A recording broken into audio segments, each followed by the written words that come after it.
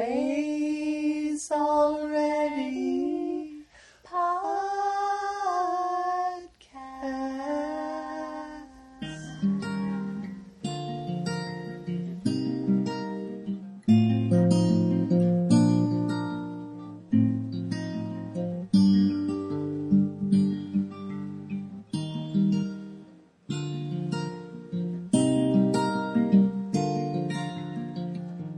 Hello and welcome to the Always Already podcast. I'm Emily. I'm John. And this is B. And today we're trying our hand at something a little bit different. Discussion not of text in the traditional sense, but of text in the multimedia format. Oh. What are we calling this? The pop culture segment? I don't know how pop either of these two things are. It is questionable. Nor how cultured That's the three true. of us are. We'll find out. None. So the things... Movies and cartoons. Yeah, we're mashing up together two different listener requests. So it's kind of going to be an episode in more than the usual number of parts. So we had two listener requests that we're talking about. The first is from Brett Remkes. Hi, Brett. He suggested we watch the Pakistani cartoon Burka Avenger. So we watched the first season trailer and then the first episode of it. We're going to talk about that. And then after that, we're going to talk about Carter from Halifax's request that we watch and talk about the film Upstream Color, directed by Shane Carruth. So we'll do that. But I don't know, what in general, before we get going, what's the relationship between like the two of you and analyzing visual texts? I have no formal training in it, but I certainly enjoy... So I said relationship. Right, Doesn't have to be... I enjoy thinking through, the visual. I enjoy thinking through movies and relating them to a certain kind of my own philosophy. I loved it. I love doing that with like The Matrix, for example. Sure. Which is an easy target. never That's pretty seen The low hanging Matrix. fruit. You've never What? seen The I know. Matrix? Interesting. At this stage, I feel like I love that reaction so much that I almost don't want to see there it. does because have I to, like yeah. it. There's some It's sort an of immediate, like... what? Yeah, and there's lots of like interesting judgments you can see people pass on you instantly when you're like, I've never seen The Matrix before. The face is just like, it's all captured right in the face. That's true. It's a little shocking. I guess everyone like needs their film or films that they like haven't seen and then Yeah. become like stridently, I haven't seen that. Yeah. I don't know what mine is though for that. Alien, although I intend to watch I've that never with seen B Alien too. sometime. What? Matt tries to get me to watch it all the time. Yeah. B tries to get me to watch it all the time. It's such a good movie. Maybe we should do that for a future That would be an episode. interesting That's conversation true. to have. Emily, thoughts on you and film and TV and interpretation and analysis, whatever you want to call it? I don't know. I mean, I think film and TV are kind of interesting texts, right, Yeah. for interpretation, given that there's kind of like two worlds they sit in, right? There's the world that's like the film world, right? The creators, the people who have like trained in all the techniques, and there's like that kind of audience, but also film and TV, differently from something like philosophy, right, are also created for mass consumption or consumption by people who aren't trained in the art of creating, right? So there's a kind of two-layer part to figuring out like what it's all about, which I don't think we're wholly unqualified to engage in. I'm mostly but unqualified. I think by virtue of the fact that we consume visual media, we have a context or a wheelhouse of sort of references to make about or to apply to this kind of analysis. And I don't know. I'm nervous though. Me too. Being critical thinkers, we have a repertoire. So you could be watching a show that's not these and not be able to shut off the critical, that critical thermometer that's in your head. And I have a difficulty shutting it off sometimes, and I just have to go, no, just let it go, stop, don't analyze it. But then movies like the one that the one that we watched, it's one of those things where it's like, where does the criticism enter? What am I criticizing? Those sorts of things. Yeah. Right. But yeah, I am nervous too. All right, so now we've established that we're all nervous. We're unqualified to varying extents. We're, I think, first going to talk about Burka Avenger, and then after that, There'll probably be a musical interlude, and then we'll talk about Upstream Color. Perfect. Yay.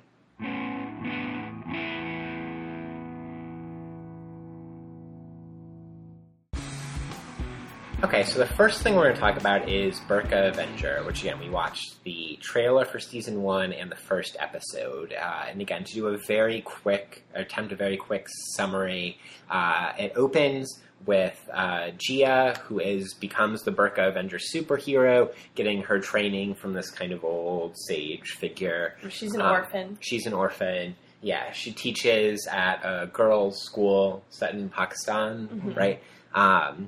And there are a couple different scenes that there are children that are very excited about school. There's to be a rock concert at the school their day, but first they're hanging out with their adorable pet goat, Golu. These two bad guys come and steal the goat. The kids follow.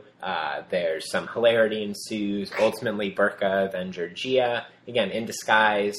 In the full burqa. Yeah, in the full burqa. Saves the kids, the goat, takes down the bad guys. Her weapons are books and pens. She knows the secret art ancient art that's being taught to her. And then there's this, outsized, caricatured set of villains, most majorly Baba Badook, who is part of some scheme to shut down the girls' school in the town. And it's a sort of political corruption there, right? Like, they want to shut down the girls' school because all these charities are donating money to fund the girls' school, but why do girls need an education? So shut down the school, put the money in the pocket. Take their money. Yeah. And so ultimately leads to major confrontation at the end between Burka Avenger / Gia and Baba Badook and his henchmen. She wins, triumphs, saves the day. The school reopens. They have their rock concert by Harun, who is in the real world, is the Pakistani artist / musician / activist who created this. Oh, yes. Does that work? Yeah. Yeah. Okay. So we had this sent in by my friend Brett Remkes, and he asked us to think about some of these things.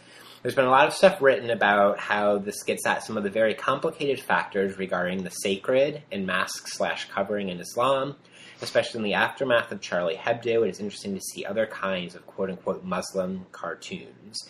The issue I kind of have is that I want to maybe start problematizing this, but then I wonder if that's wise, given the tremendous impact that the show is having. So, any thoughts on kind of starting with those issues, then we can get into some of the other stuff about the show, particularly, the function of the burqa / veiling, or the way it plays with the sacred and potential Orientalisms at play. Yeah, I think two of the kind of obvious themes that are here is the traditional versus the modern, and then the, what do we do with rights discourse? So the kind of two things that were immediately obvious. I think there's some other stuff probably happening too. I want to watch more episodes at some point, but there's the an extent to which those who are an advocate for education as a basic right seem to ascribe to a kind of more modern. Actually, the charge of modernity is leveled at these people by the villain, right? Yes. So he's like, they want to be modern, right? This is why do we need to give girls education? There's this whole diatribe about how they're just going to end up baking, bread anyway. Why do they need an education to do that? And then, so the villain kind of sets up this competition, the struggle between the modern and the traditional. A very, caricatured version of right. So I guess then the question is, if we want to problematize this, does the show reproduce this dichotomy, or is it playing with it? Right? Is it so? But I don't really know. I don't know where I would land on that. I think that's an okay question to ask of it, though. Yeah, right? To what extent does in identifying that this is a at least a sort of caricature of a kind of problem with Islam, right? Big scare quotes there. Yeah. Is that it doesn't, there's this traditional aspect of it that doesn't embrace the sort of modern rights discourse, then like does this show recreate that? Mm-hmm. Well, and then pair that with the following question of, is it reproductive of those particular issues if a Pakistani author is engaging in that kind of discourse, or is engaging in that kind of caricaturizing of the villains that he or she, the author, the actual creator is a he. Yes. That he envisions as the villain, and thus creates a caricature of it. To what extent is then? I'm bringing this up. Just to what extent are we sort of, innervating the agency of this person to say this is how he perceives the villain? And then, of course, like, I think it's an excellent question to say, well, if your perceptions of the villain are to caricaturize him as some kind of like Orientalist trope, this floating. He was floating, right? Evil doer. Well, I thought there was two things happening in terms of how, like, what's happening with the traditional modern dichotomy, and I think just based on this first episode that there's actually what's the word I'm looking for? Problematizing of that dichotomy, right? Because there's two different traditional tropes, right? One is the bad guy, right? The guy who calls, who is really dismissive of girls' rights to education, right? For the fact that it is too modern, and so that's one sort of traditional figure that represents like traditionalism. But then there's her adoptive father, right? Burka Avenger's adoptive father, who is teaching her this traditional art of, it's like mind-body balance, right? Like, what's the thing he says? That the training is not about the strength of the weapon, but about complete command over mind and body, is what he's telling her at the beginning when they're training. Inner peace. Right. So I think that there's a kind of other discourse about tradition here, which is that it's not in direct conflict with modernity or with rights discourse or with access to education, but in fact that there is something like sacred and traditional and that's valuable and complementary to prospects for education and rights claims to education. Or through this alternate tradition, this alternate past, that one can get access to education, right, to women's rights, to women's education, and so on, right? So the tradition isn't automatically cast in the role of villain. Yes, yeah. It's multiple competing traditions, right? Which is a lot of what's like Islamic feminist scholarship talks about. Yeah. So that's really interesting. Yeah, I wanted to say that in the especially speaking of problematizing like the liberal rights discourse on like education being a right, that education in Muslim communities and in Islam in general is something that is deeply it's a deeply rooted commitment, and that it's shared in that universal sense, and that I would be wary on some level of wanting to and I'm not saying that any of us doing it here, of lumping what's happening in the show automatically with a kind of westernized notion of the liberal right as universal right? Because it seems to me that what is happening in the show is a commitment to Islam as an ideal, Islam as a spiritual identity, and as something that is and should be embraced.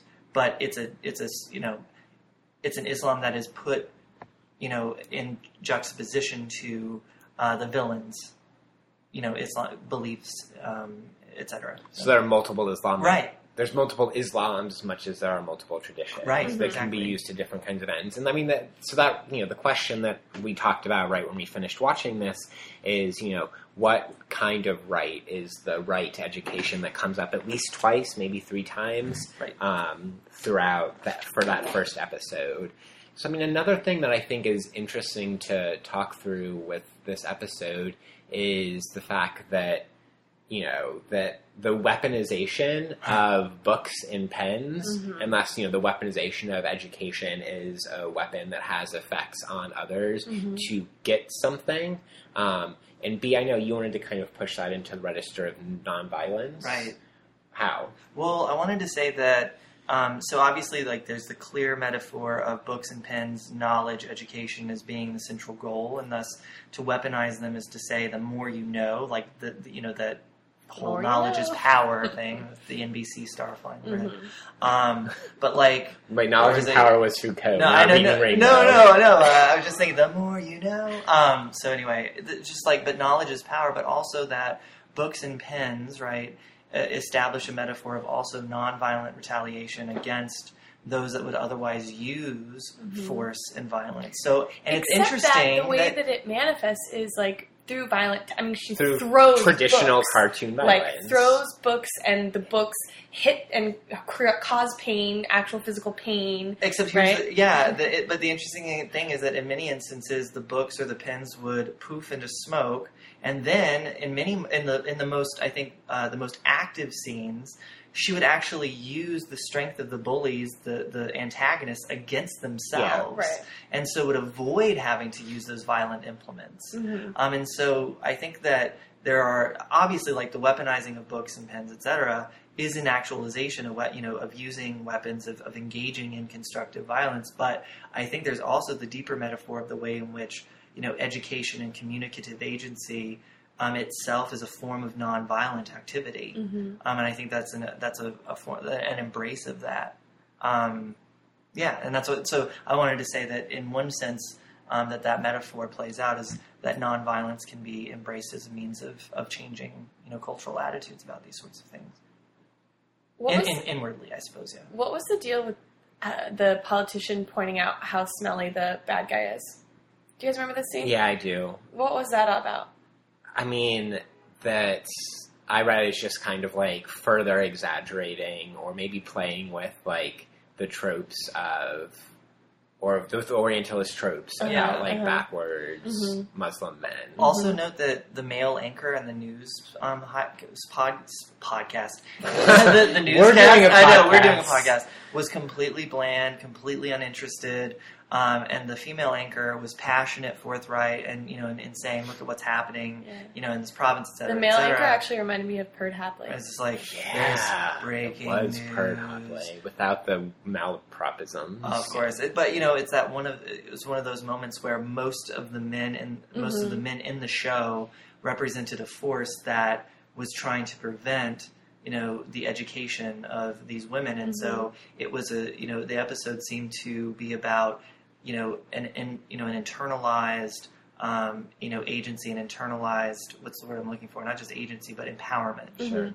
I think what happens with the kids is interesting too, because there's like the one boy who really all he cares about is just the concert, right? There's then the girl's like the smart one who's sort of like the voice of reason, right? That she's like, oh, that's not a ghost. Ghosts aren't real. That's a hero. That's a super force to be reckoned with. And then the one, when the school gets closed, the one kid's like, oh, we don't have the concert, but the other kid sort of has this insight that like the girls' school is closing and all you can think about is the concert. But the girl kid is the one who really, she's the one who says something, right? When the bad guy closes the gates, he's like, what about our right? She is like, what about our right to education? This is, we're humans. We have access to this. We'll become illiterate. This is our fate. Yeah. I think that's right. Well, there was something else that when you were mentioning that I wanted to say, and now it's like slipping my mind. Well, so there's just lots of like interesting use of language here, right? And the illiteracy is darkness. The best defense against adversity, that's a quote, is education. It's books and pens are like ways to resist adversity. Education is a right. There's this whole thing about inner peace. There's something about like the interplay. This is in the song that the rock concert that actually ends up happening about determination and faith, the relationship between determination and faith, which also comes up earlier in snippets, at least one other time in the episode. What do you think it's significant that when Burka Avenger sort of defeats the bad guy's kind of cronies, that he poofs, like disappears? Like, is that supposed to be indicative of like an idea that this kind of backward, religion is too mystical, or is it just like for comedic, cartoonish effect? I think it's, cartoonish effect, but also, maybe it's suggesting that, like, these supposedly strong forces working against, women's education or girls' education or something are, like, are very vulnerable or, like, easily punctured and poofed. Or something like that. Well, I mean, he floats the entire time. He's an evil sorcerer. Yeah. That's what I took him to be. Like, he was characterized as a... But he doesn't have magical powers. He doesn't seem to have magical powers, but it's strange to see this person wearing a levitating, robe levitating, right? And was then all he levitating? I thought his, like, robes were just, like, blowing. No, see, it wasn't just billowing. It looked as though he was actually moving up and down, not just sort of his... At least that's what, that was what I thought I saw. Here's what I wanted to say, too, is, like... So the boy who was only interested in, like, the fact that he wouldn't be able to see his, the male rock star, was interested in the material consequences of what happens when a girls' school closes down, which speaks to the sad realities that, but in some ways, a strange kind of, realization that the boy had to go through, whereas the girl represents, this school shutting down, our material futures are going to be ruined. You're only interested in seeing the, your male rock superstar or whatever. Where the boy has to finally make the connection. It's like the girls' school closing down shuts down like a myriad of, material benefits that you would otherwise have access to, including the fact of, your favorite music, right? That it has, ongoing cultural effects more so than just within, for female lives, with women's lives. Mm-hmm. It has effects cross-gender and cross-culture, right, and cross-communities and various communities within Pakistan. But, I thought, like, if we're going to do, like, a positive spin, which is a very, very positive read of that particular, like, kid's reaction, it's like, guess what? Like, you close down the school, you lose out on all of these other things that you think don't stem from having this, program available to women. But they are, right? So... I think that maybe the one other thing we should talk about, again, spurred by Brett's questions, is... the fact that she wears a burqa. Yeah, exactly. And that, like, the multiplicity of what the burqa does, right? It's disguise, and it's something that she kind of can move back and forth into and out of. It's an empowering age, right? It's what actually, instrumentally allows her to fight the bad guys. Right. It also explicitly breaks down the traditional modern dichotomy, given that the Burka Avenger, the woman, is the advocate for education, right? Rights to education. Sure. And her mode of securing that right is the burqa. And there's a question of the desacralization of the burqa, too, right? It doesn't have at least an explicit, because of its existence, right, it's a religious or sacred object, right? But there's no explicit talking about it or articulation of it in the show, episode as religious object. Right. Yeah. Well, and I think that, so as a sign of femininity, too, right? So as a symbol of being feminine, I thought it was interesting that, the villains in the show, and I don't know if it was a mistranslation of the original Urdu, but... they referred to the Burka Avenger in the gender they. Yeah. And so I wondered the extent to which even the Burka Avenger was being denied a feminine agency by even being referred to in this sort of neutral way. I don't think so, because... Or was it a mistranslation? No, I think it's neither. I think it's important to note that it's only the bad guys who refer to her as they. I don't think the kids use they. No. Do they? No. Well, no, that's what I'm saying. It's not throughout the show, but the fact that the villains are denying the possibility that a woman is actually engaging in these heroic acts, right? And that she is indeed an agent of her own future. Yeah, maybe the only last thing to say for me is that, like, the style of the animation I thought was great, and like visually it was like a really, really aesthetically, pleasurable experience. I thought the soundtrack was good throughout, right? And, it's a musician that does it, so that would make sense. And it's in video game format. Yeah, apparently there's a mobile game. So there's a goat. There is an adorable little goat. All right, so let's maybe take a break, and when we come back, we'll talk about something totally different, the film Upstream Color. As life was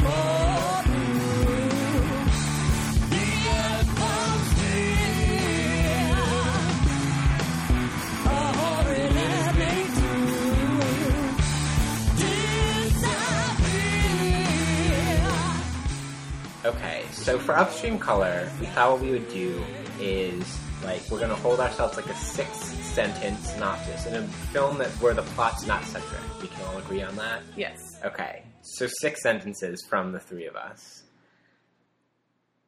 Okay, so I'll go first. I think we nose goes and Emily had to go first. Yeah, man, I was hoping you might feel guilty about that once we were finally on air. No. Okay, fine. No shame. Fine. So in this film, a woman gets infected with some kind of parasite and sort of manipulated with, what's the word I'm looking for? Sound? No. When you, like, in carnivals, when they bring people on stage... Oh, hypnotized. Oh, yes. Hypnotized by a man who then forces her to sort of, like, empty her bank accounts, and he steals from her. And after this man is done with her and the stealing and everything, the parasite gets spliced with an adult pig by this person who's listed in the credits as the sampler, and he does some sort of surgery where the parasite connects the pig and Chris, K-R-I-S, the character. Right. And some portion of the remainder of the movie is about the connectivity between the lives of the pigs on the one hand and the discontinuity in the lives of the humans, Chris, and what later becomes her husband, Jeff. And the connection between Jeff and Chris in the film they meet, I think, what's supposed to be much later, and they're sort of connected in some way. It's unclear to the audience, but it is clear that he has probably also been subject to this parasite. And one of the registers in which these connections occur is through sound and sound in water, and sound in water and something like we might call nature, and sound in water and nature and Walden by Thoreau. In many ways, it's about unraveling the mystery of what exactly happened to them, because they realized something indeed did happen. They couldn't figure it out, and so you're living in their own confusion. I think we need the one more sentence of how it ends, though. Do you want to give that away? Spoiler alert? And I don't know. No. I mean, even though it's not plot-centric, like, we'll leave it for the listeners. Right. And that would violate the self-imposed rule of 6 sentences. That's true, yeah. Let's leave it at that. I think that was... Yeah. That was good. I think when we were forced to speak in that sentence, it kind of makes us choose our words a little more carefully. Totally, and probably talk more slowly than we usually do on the show, right? Yeah, more deliberately. I mean, who wants to start with something? I think for me, okay, so one of the things that I think is particularly interesting to think about with this film is the way it plays with and maybe reifies or reproduces, I'm not sure, binaries or potential binaries between human and nature, human and animal, and nature and culture, and particularly the role that the parasite plays in the film of linking all of those things together. And I mean, one could read that in the film as pointing to, like, there's something like parasitic relations in all of us that relate all of these things together. But I actually don't. That's the easiest reading one can make of it. But I don't actually think that's what the film's doing with these categories vis-a-vis the parasite. But but it's these connections that I think are some of the more interesting ones going on. But you had a whole host of things. I did. I was just jotting random things down. But I'm not sure if they're, like, overarching themes, because, I mean, obviously... What is an overarching theme? Well, I always like to think that there's some kind of plot-driven thing within a movie, which I know in film there are plenty of instances where there's not, but there are moments in the movie where, you think to yourself, why Walden? So you think, isolation. And what ultimately happens with that isolation as it's playing out with the individuals who can't remember their abduction. Why Walden?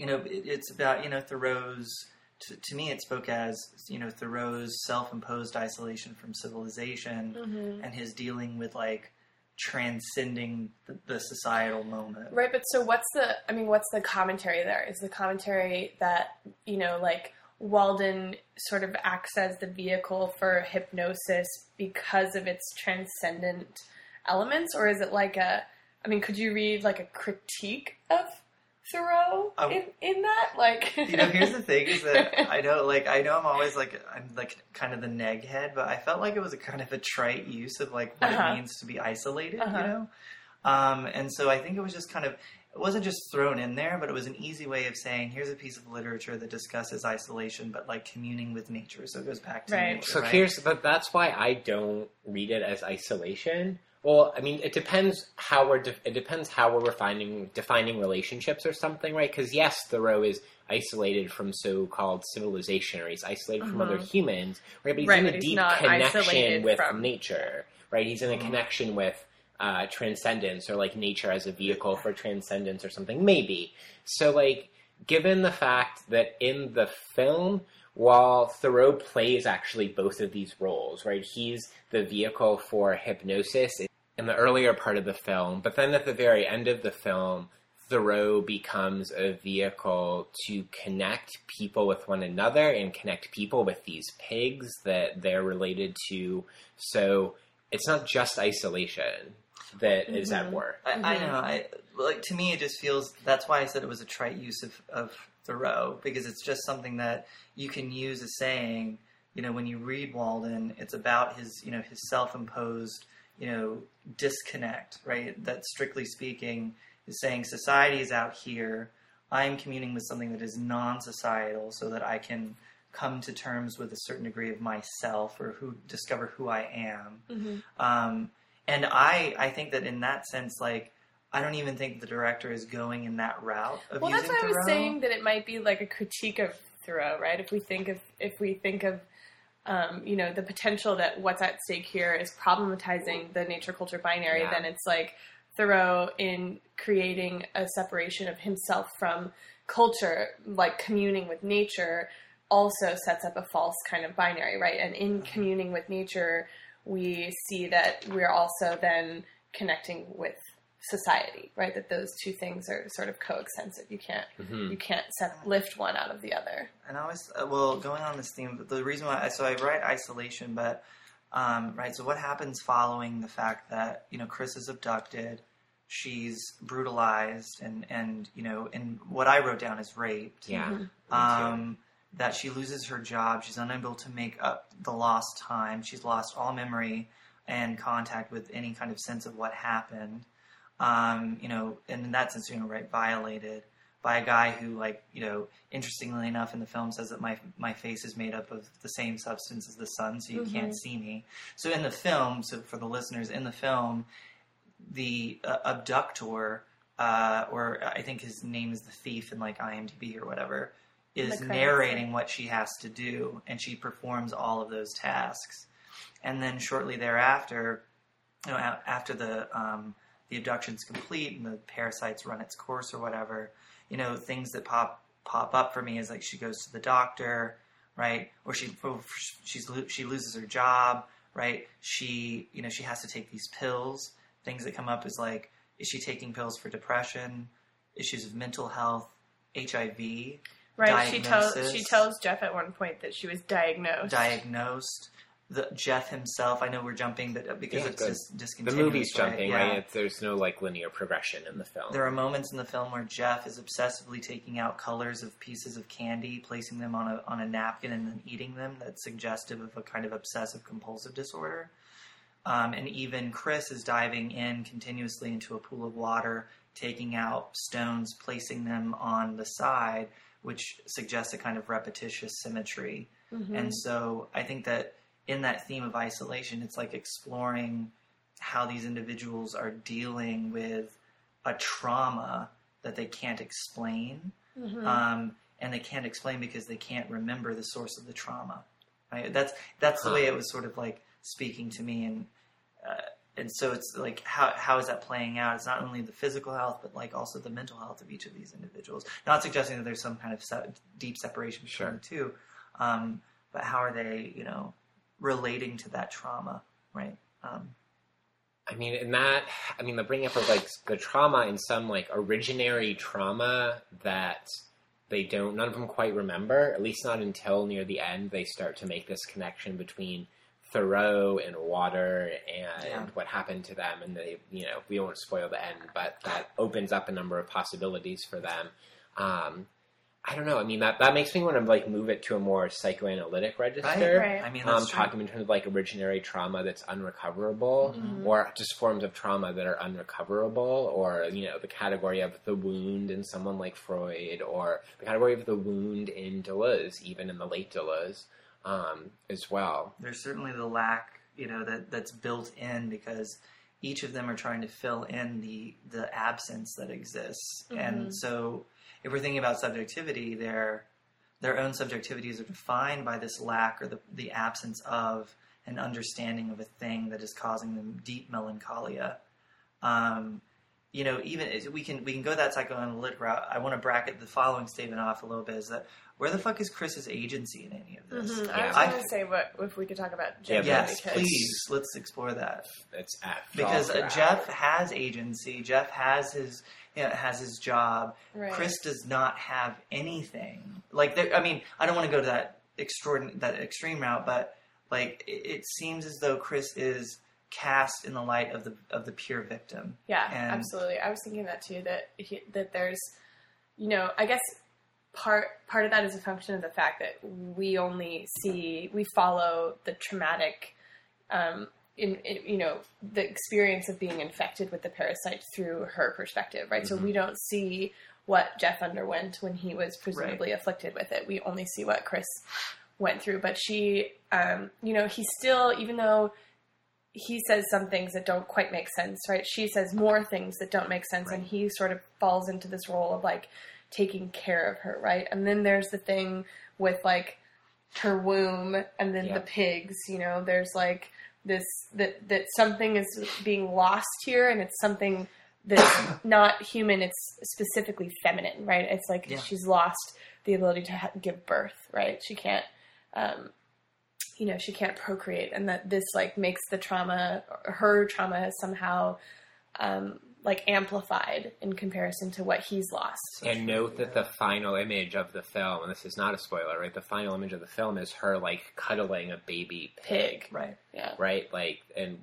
so that kind of fits in. But like the gender tropes that it draws on, even if it's telling us a story that may or may not be patriarchal or may not be feminist, the way that it gets us into the movie by focusing all the trauma, and, I wrote down that, like, this is not even allegorizing, it's like it's a form of rape or date rape, that goes on in the film, right? It's through this kind of traditional gendered narrative of the feminine woman victim, right? That we get into these bigger questions that the film is presumably interested in. Although as one of Emily's friends commented when he heard that we were watching this movie and talking about it, he said it's the most pretentious thing he's ever seen or something like that. Which, like an exercise in pretension. Yes. Yeah. Which it does feel like that. Can we talk about that one scene that had a different husband and a different wife repeating the same thing in the same clothes, but she had different hair every time? What was the function of that? I didn't know. So this is where, interestingly enough, I wrote down that there was a Cartesian element that I probably the director was not exploring. But we're saturated in Cartesianism, right, so I'm fine. Of course. So Cartesian, right? In every moment, right? So all of a sudden, what was his name according to IMDb? Jill and Ben were the other couple. So Jill and Ben. Oh, he's just listed in the credits as husband, though. Okay, but she calls the sampler? The sampler guy. The sampler. The guy who's raising all the pigs or whatever, the real asshole, I suppose. But the villain. It's as though he represents a kind of, because throughout some parts of the film, I wondered whether he was imagining the lives of these human beings and entering into their lives at various stages. Mm-hmm. And I wondered at which point, like, what points were imaginary, what points were, quote, real. Yeah. And so, you know, as he's entering into, is he making up the lives of each of these characters out of these various pigs that are being raised? And the extent to which we can, like, rely on previous kind of, like, you know, images in the film where there's this transference of the parasite between the human and the pig, is that all of a sudden he's entering into these lives and peering into them. And so it made me wonder about the way in which, you know, or the extent to which the life that is lived is somehow illusory, or has no, the life that is lived is non-sensuous, and, or if it's non-sensuous, is it real? And the extent to which there's the proof of its being real, like how do we know we exist? Or and to an extent, like going back, it's like how do we know the trauma that we experience but cannot remember? Mm-hmm. How do we know that trauma exists? And so that Are you saying that the humans in this film aren't real? That they're play acting the lives of the parasite and how it affects the pigs? Yeah. That's exactly what I'm saying. I did write down, like, at one point, Isn't that fucking pretentious? I wrote down, is he real? I wrote down, you know, what is, like, ontologically primary in the film. It is absolutely true. That was one of my big questions, especially when we got to that scene and there was this but that's also the constant repetition of, like, the obsessive-compulsive element of things are going to get better. I'm sorry I said this. Things are going to get better. And then the husband's always saying, I hope it's better this time. The husband's saying, it's meaningless. What you're saying is meaningless. And so this exchange was just telling me, you know, who is the infected? Was she the infected then? Or we don't know if they're, or they might both not be. She's like dead, right? That's what spawns the flashback to their right? Or she gets carted off on an ambulance, right? So we don't know if she's dead. But in the ambulance, there's her husband Ben and the sampler. Yeah. So, like, the sampler plays this weird liminal figure of, like, the one that is able to stitch together or move through space, time, sound, like all these different worlds that may or may not be, or that are connected in some way that we can't know. He's the evil demon. Descartes' evil demon? He's Descartes' evil demon. Oh my gosh, we're really... I almost went to that I have to tell you, when you said evil demon, I was not thinking Descartes, I was thinking Buffy. If only. Can we do an episode about Buffy? Oh, yes, please. I would love that. If you have favorite episodes, listeners, that you want us to talk about, send them in. We'll talk about Buffy, some Buffy episodes on the show, or Buffy in general. Mm-hmm. No, that's a good question, B. Although it's interesting to note that, like, the one figure that is stitching together these various realms is the middle-aged, presumed, like, seemingly well-to-do white cis man. Yeah. Right? He also doesn't speak, which is interesting because he's sort of like, I thought he kind of, to me, in some ways represents, like, is he that real? Who bears witness. That's the he I was talking about when I said, is he real?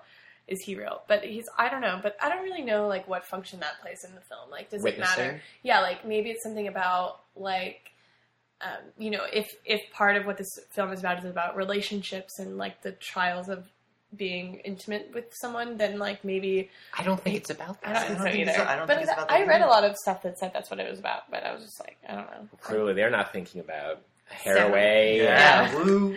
Cyborgs. Yeah. Cyborgs. Yeah.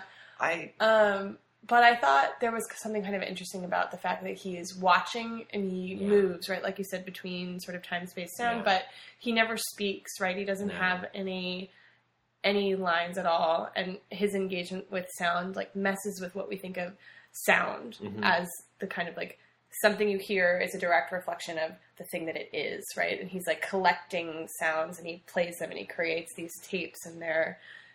you know, they have some sort of relationship to not what the sound actually represents, right? So he's collecting a sound. It's like the wind rustling the leaves. But when the person who's, you know, had been infected by the parasite is listening to the sound of the leaves rustling, it doesn't represent leaves rustling in the wind. It represents some kind of, like, embodied traumatic experience. So I feel like, I don't know.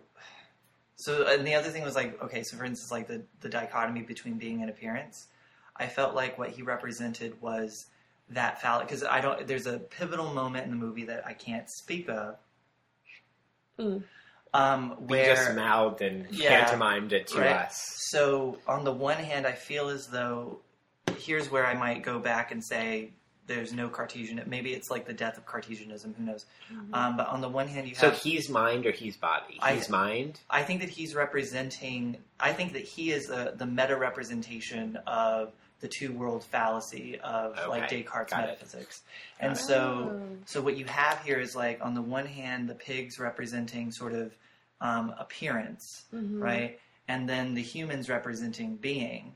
And ultimately what's happening throughout the film are these two moments trying as hard as possible to come together, but there's that one pivotal moment when finally that metaphysical wall between them breaks, but is broken forcefully by the very person who, or by one of the people who was denied agency. Right. Mm-hmm.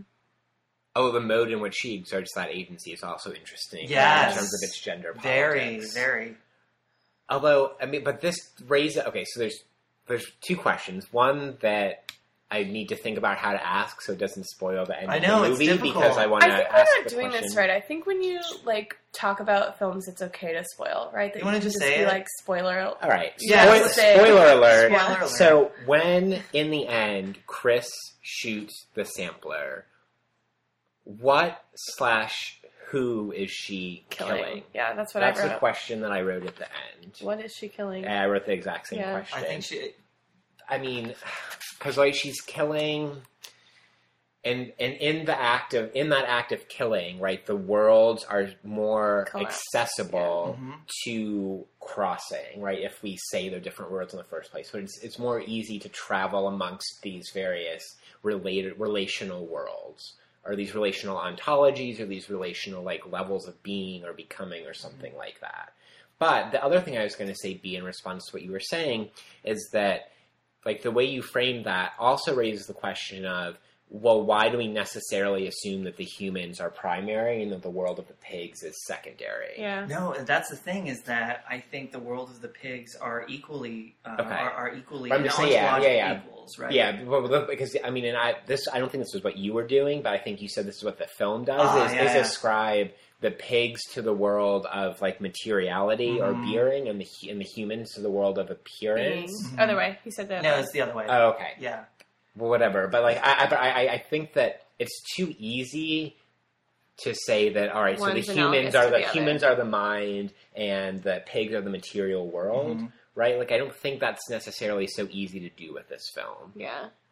Well, yeah, and I think that like, what I was envisioning was the slow collapse of something that is nothing more than a false dichotomy, and that ultimately what was gained more than just sort of some like metaphysical collapse was, the gender politics behind it is Chris noticing that scene where she sees the sampler. The sampler is shocked by the fact, if you see his face, is shocked by the fact that Chris now sees him, gets up and moves away, but then Chris is now in the world of appearance shooting him. She shoots him in both worlds. In both worlds. Right. And then as soon as that happens, there is they fold back in on one another. The immediate thing in which appearance and being, in that Nietzschean sense, are one and the same thing. Or in a constant process of becoming and being, right? So I think we done good.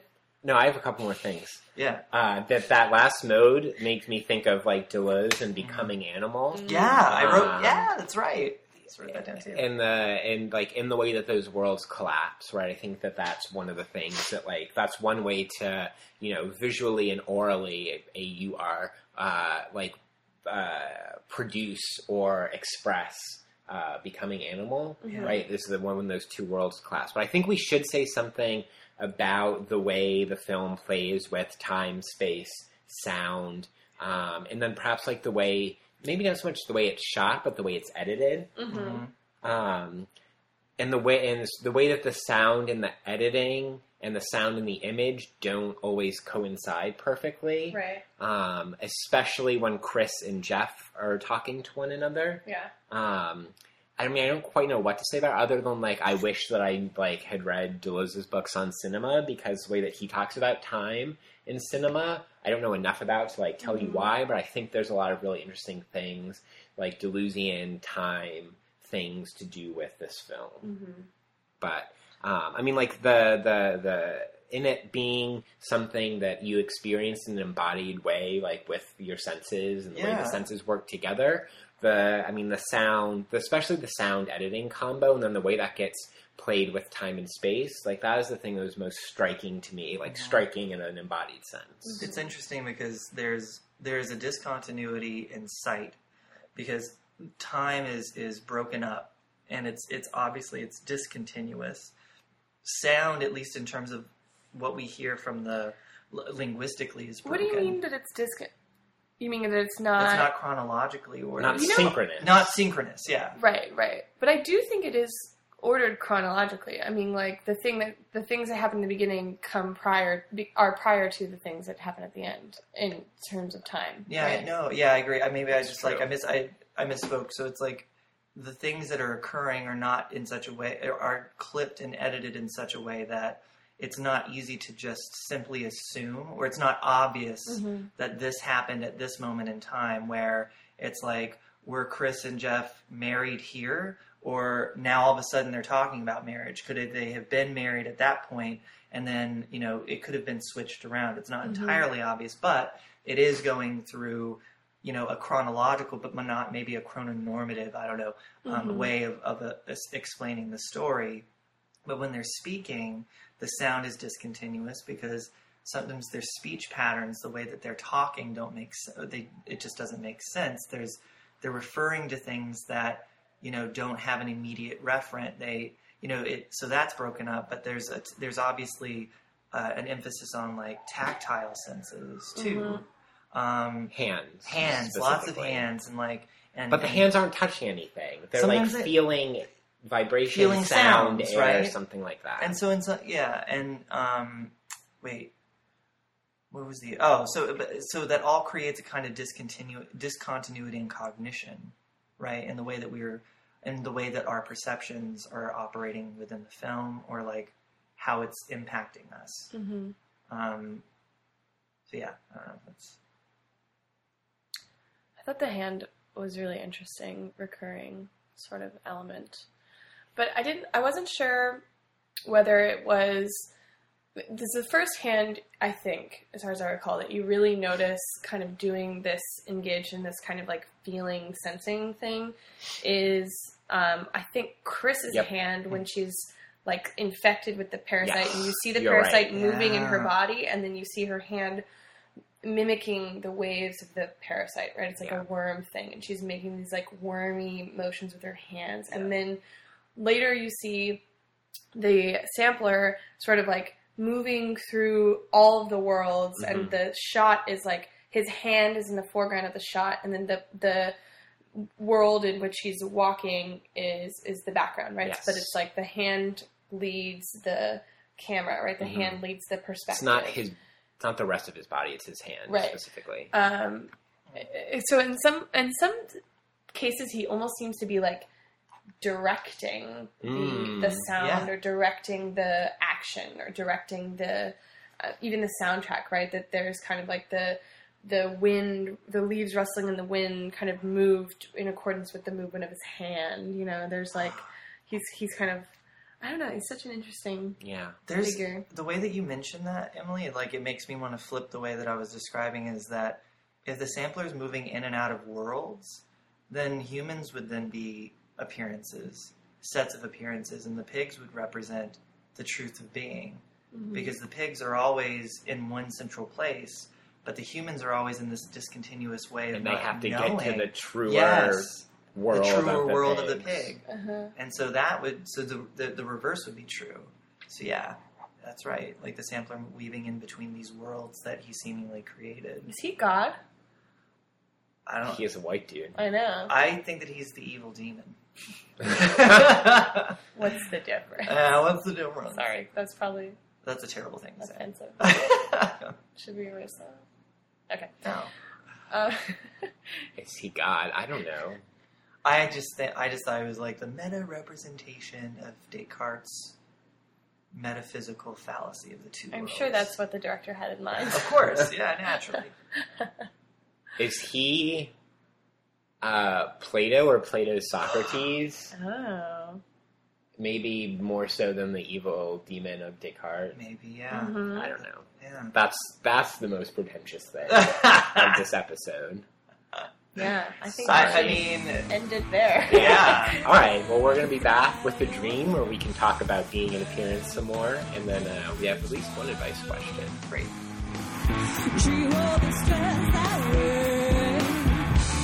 Little black dress today. Little black dress today. So we're back. We hope that you enjoyed our discussion of visual texts.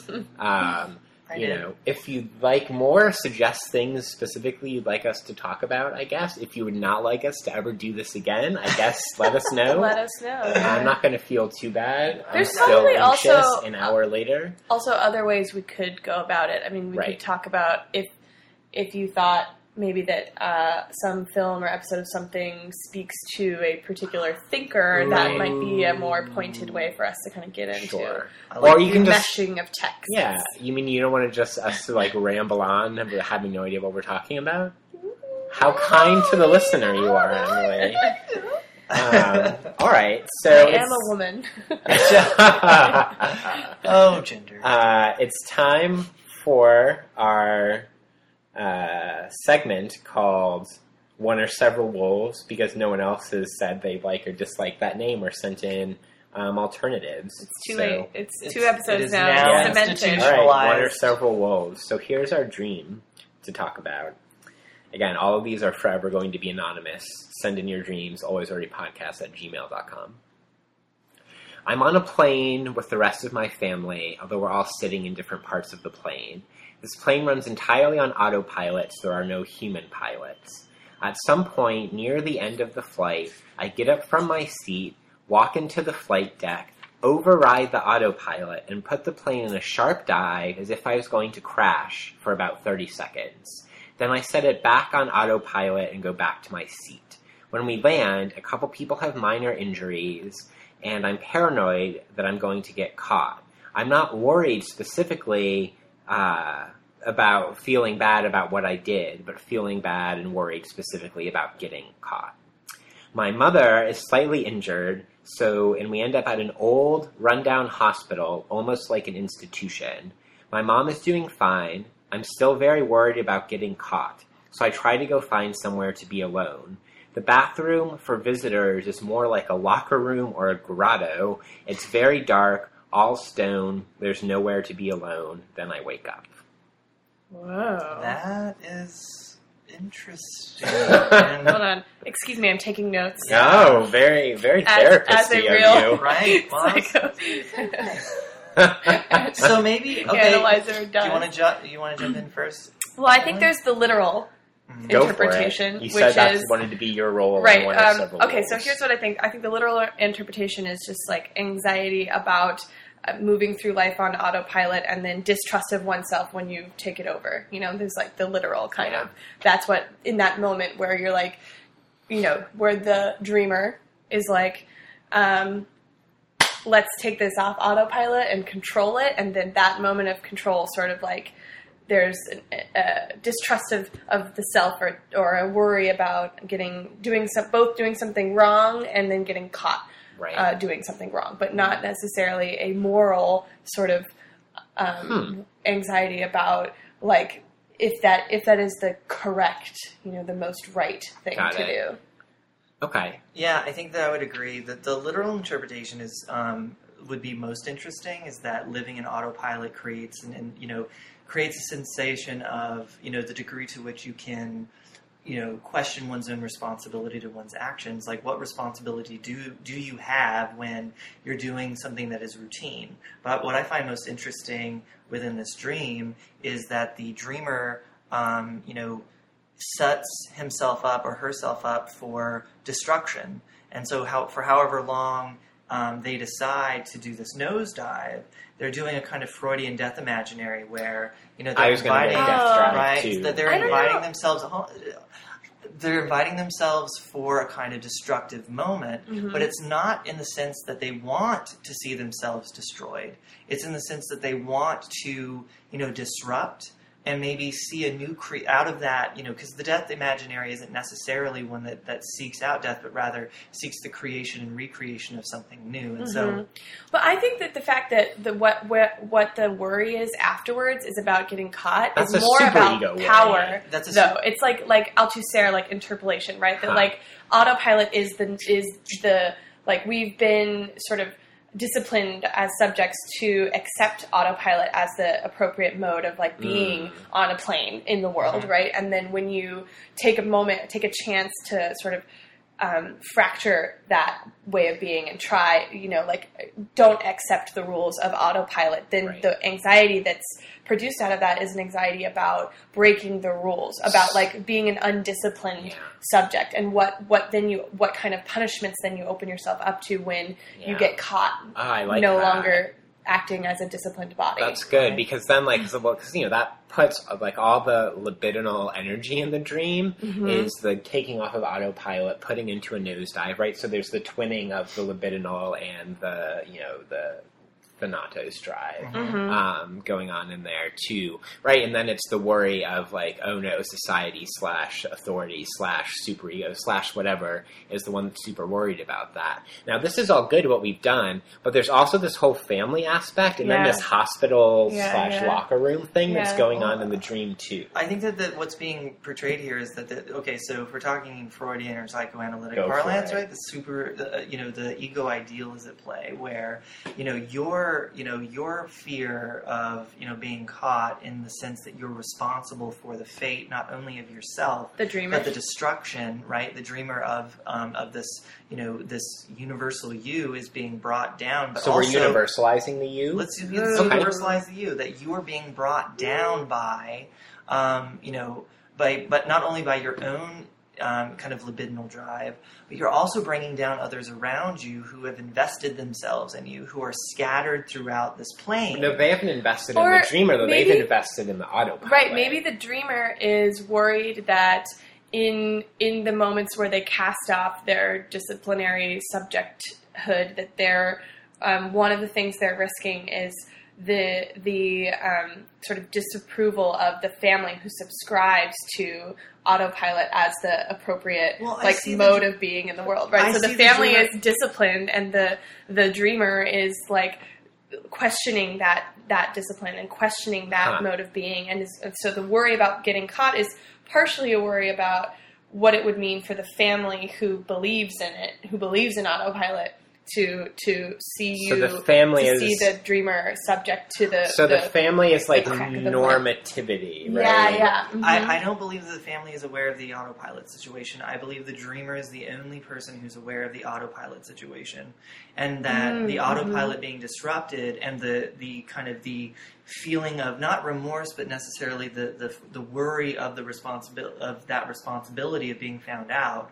is that those around the dreamer, the family, would now be made aware that they were indeed on autopilot, that you have been, this person who has taken down the plane and, has, as the dreamer, created the conditions for the possibility of injury, which takes us to the dreamer. But the dreamer's not worried about injury. The dreamer's worried about getting caught. But that's the thing, is that it's I'm just thinking of the dream outside the dreamer's control as for the creation of the conditions. I wanted to throw some agency into the dream as well. So the question of that agency of taking control, I think, speaks to the inability of the dreamer to see him or herself as being an agent of, his or her own, ability to either, create or destroy, or to do a thing, to be a doer. Mm-hmm. And so what ends up happening is that the dreamer finds himself in a ramshackle hospital, right? That the dreamer's mother is, who, whatever that may represent in the Freudian sense, right, is injured, but that in order to find the isolation that one indeed needs to find, and that apparently this dreamer is an introvert, that this dreamer needs a space in which to find him or herself, finds a room that is not really a bathroom, but rather a space in which multiple people could ultimately find themselves. Right. Not a private bathroom, but a locker room. / a rundown grotto, whatever that might mean. So it seems to me that this agent continuously finds, although this ego ideal is pushing the agent towards finding, the equilibrium of agency, never truly finds the conditions for that agency. Always finds defeat. Okay. Always finds defeat. Any other thoughts, Emily? I don't know.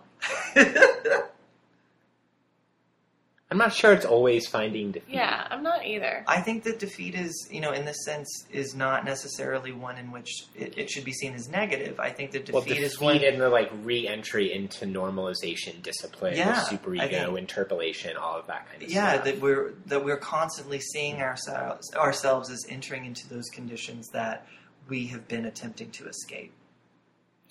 Which is the whole point of putting the plane on, in essence, not just taking it down on auto-destruct. Right. Not auto-destruct. Well, when you think about it, the only agency is the destruction. Well, when you think about it, but you're it's an not autopilot, but you're... It's just tempting. Jolting. It is in that sense auto-destruction because it's the dreamer who possesses the ability to destroy the plane entirely and auto-destruct, and thus decides to abort the auto-destruct. Oh, you mean because, by auto-destruct, the dreamer... suicide. By auto-destruct, I mean, in that sense, destroying whatever it is that plane is ultimately representing. Okay. Mm-hmm. Right? So the dreamer aborts the auto-destruct. Is the dreamer a phallic thing? Or is the dreamer a phallic thing? What a slip. I know. Oh, definitely the airplane's phallic. I was going to say, is the airplane a phallic thing? So the airplane is patriarchy. Maybe. And where it moves on autopilot, and the dreamer is thinking about what it would mean to disrupt the autopilot of the patriarchy. Ooh. Okay. On Wednesdays, we destroy the patriarchy. On Wednesdays, we crash planes. All right, I think that was a good one. Wow. Dream analysis by Emily, have you taken Always Already Podcast. Psychoanalytic classes? You're fucking amazing at this. No, I just read a lot. No, I just read a lot. No, I just read a lot. All right, we have one advice question. It's time for my Tumblr friend from Canada. This is from BL in London. That's all we got. Not as much of an advice question, although if you can give me advice based on this, by all means do it. What Star Wars character is closest to each of you? I would like other people to define for each of them. Oh. So I think that means that, Emily and I choose one for B, and B and Emily choose one for me, and so on. This is the greatest question of Okay, all fucking time. He's Princess Leia. Oh, no, see, I disagree. I have two minds for B. I just wanted to call him a princess. I think B... And I love you all the more for it. B is an assemblage of, on the one hand, Han Solo, because you are... witty and acerbic, and dashingly good looking. Oh. And then the other part of the assemblage is Admiral Akbar. It's a trap! My God. Oh my God. So that's who I think B is in Star Wars. I want to know Han why Solo's- am I admirable? I always say that, by the way. He is admirable. They are admirable. Yeah, they are admirable. Why Admiral Akbar? I think it would be hilarious. Oh my God. But I think he is one of my favorite characters. But I think that Admiral Akbar, I could see B in the Star Wars universe in a position of control among those who are resisting the Empire, mm-hmm. and Admiral Akbar is at the same time both totally in control, but they totally freak out too. Okay. And I associate that with B. Okay. Totally in control, but also on the edge of freaking out if shit goes bad. Oh yeah, it's a trap. Okay, so now we need characters for Emily or I. Wait, I thought Emily gets to say what I would be. I mean, Huh. Okay, I think that... Do I get to respond? Sure. I think that you would be a combination, too. I can't imagine you just being I think that you would be a combination of C-3PO. I was going to say C-3PO. Right? Oh, R2-D2 I could see for B also, but yeah. Because no one understands vocally. Me except like a few people in the basically Emily. Yeah. Well, wouldn't that make you? Oh my god. Chewbacca. Yes. So you would be Han Solo. Yeah, and you're Chewbacca. Yeah. It's like, what the fuck did you just say? Oh, let me translate. I'll tell you. So I think that you'd be a combination between C-3PO and the Emperor. Do we have like some feelings about the podcast and so authority that we need to talk about?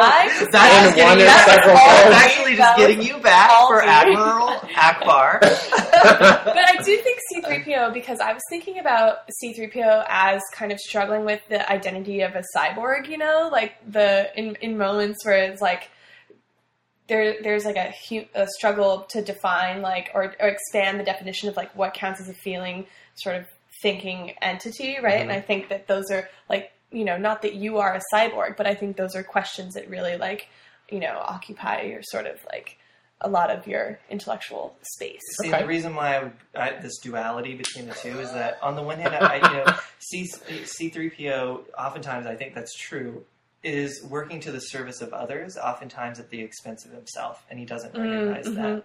And I think that when I say the Emperor, I say that you take absolute control over in those instances where you do recognize, right, the inability of people to recognize your service. It's not that you're ruthless, but you take on the full capacity of agent to say, we're going to do this, this is how we're going to do it, and you have full detailed plans that always seem to work out very well.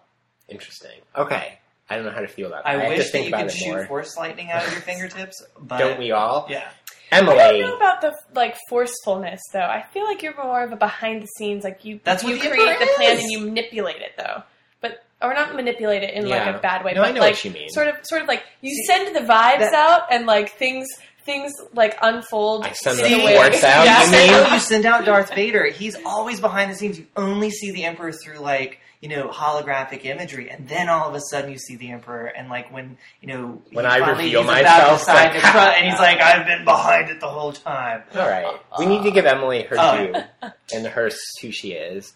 I'm getting a little bit of a Yoda vibe in the sense of like, in the sense of like, I think Emily's like wisdom and power is oftentimes a like quiet yet very powerful. Powerful wisdom. So like that's where I get the Yoda vibe from. There's like another element that I haven't quite gotten to yet, and I'm not quite sure who it is. B, do you have thoughts? So I see that as being a combination. It's weird because on the one hand it's like / mentor and student simultaneously, but you're a combination of Yoda and Luke Skywalker. Because Luke represented the New Hope, right? So you're representing a kind of a branch of scholarship that's very much needed. You're representing a new way of a new epistemology that's opening up new ways of thinking. But is Luke really like a new epistemologist? Isn't he kind of like? Yeah, there are many instances in which like Luke falls short, but what Luke represents is something that you represent. Wow. However, when you think about that in conjunction with Yoda, see, I think Leia's more of a by the end of the first / last three that. I would never compare to Leia because Leia's oftentimes, sexualized, objectified. I know, but Leia's the smartest and has her shit together the most. So, but have you ever seen me in a gold bikini? That's one thing. So maybe it's like Luke and Leia together with Yoda. I just had an image of you in a gold bikini. So I go of me or of John. Both. Yeah. Next podcast, we're going to be recording all wearing Princess Leia gold bikinis, but you'll never see. Thank God this is a radio show.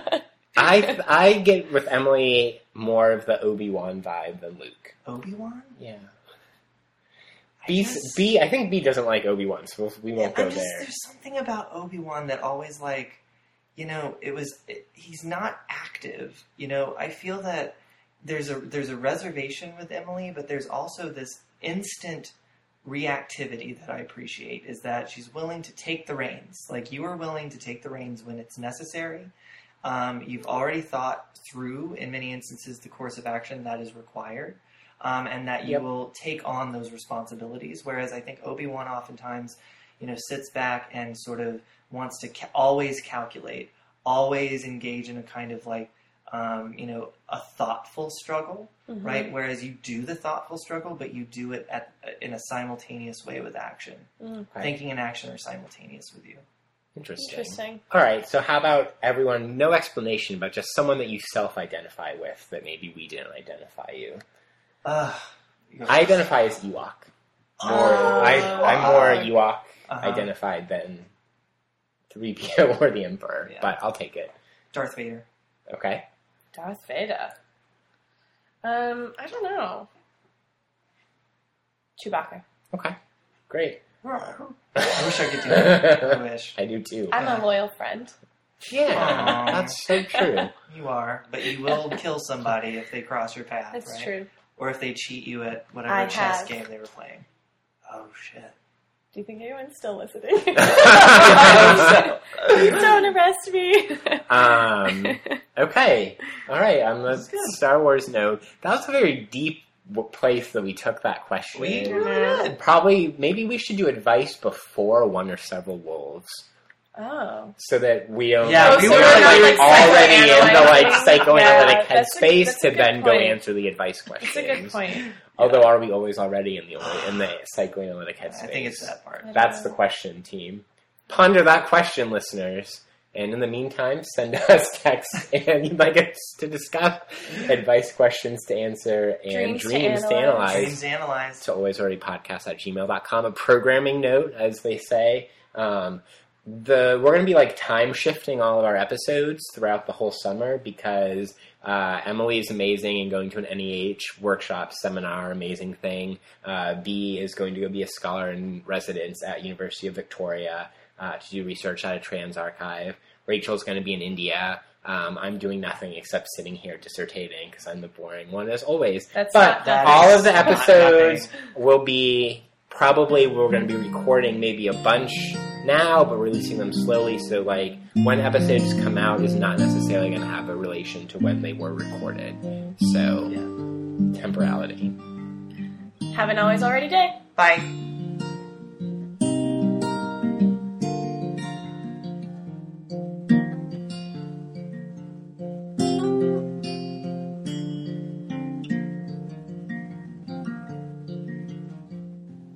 Thank you for joining us on another Always Already podcast episode, which is a creation of John McMahon, Rachel Brown, Dee Altman, and Emily Crandall. Visit our website, alwaysalreadypodcast.wordpress.com. Email us text you'd like us to discuss, advice questions to answer, and dreams to analyze at alwaysalreadypodcast@gmail.com. Like us on Facebook, subscribe to our RSS feed, and leave us a comment on iTunes, please. Thanks to Rocco and Lizzie for Garment District, which you heard in between segments, and B for his cover of Landslide. Until next time, bye.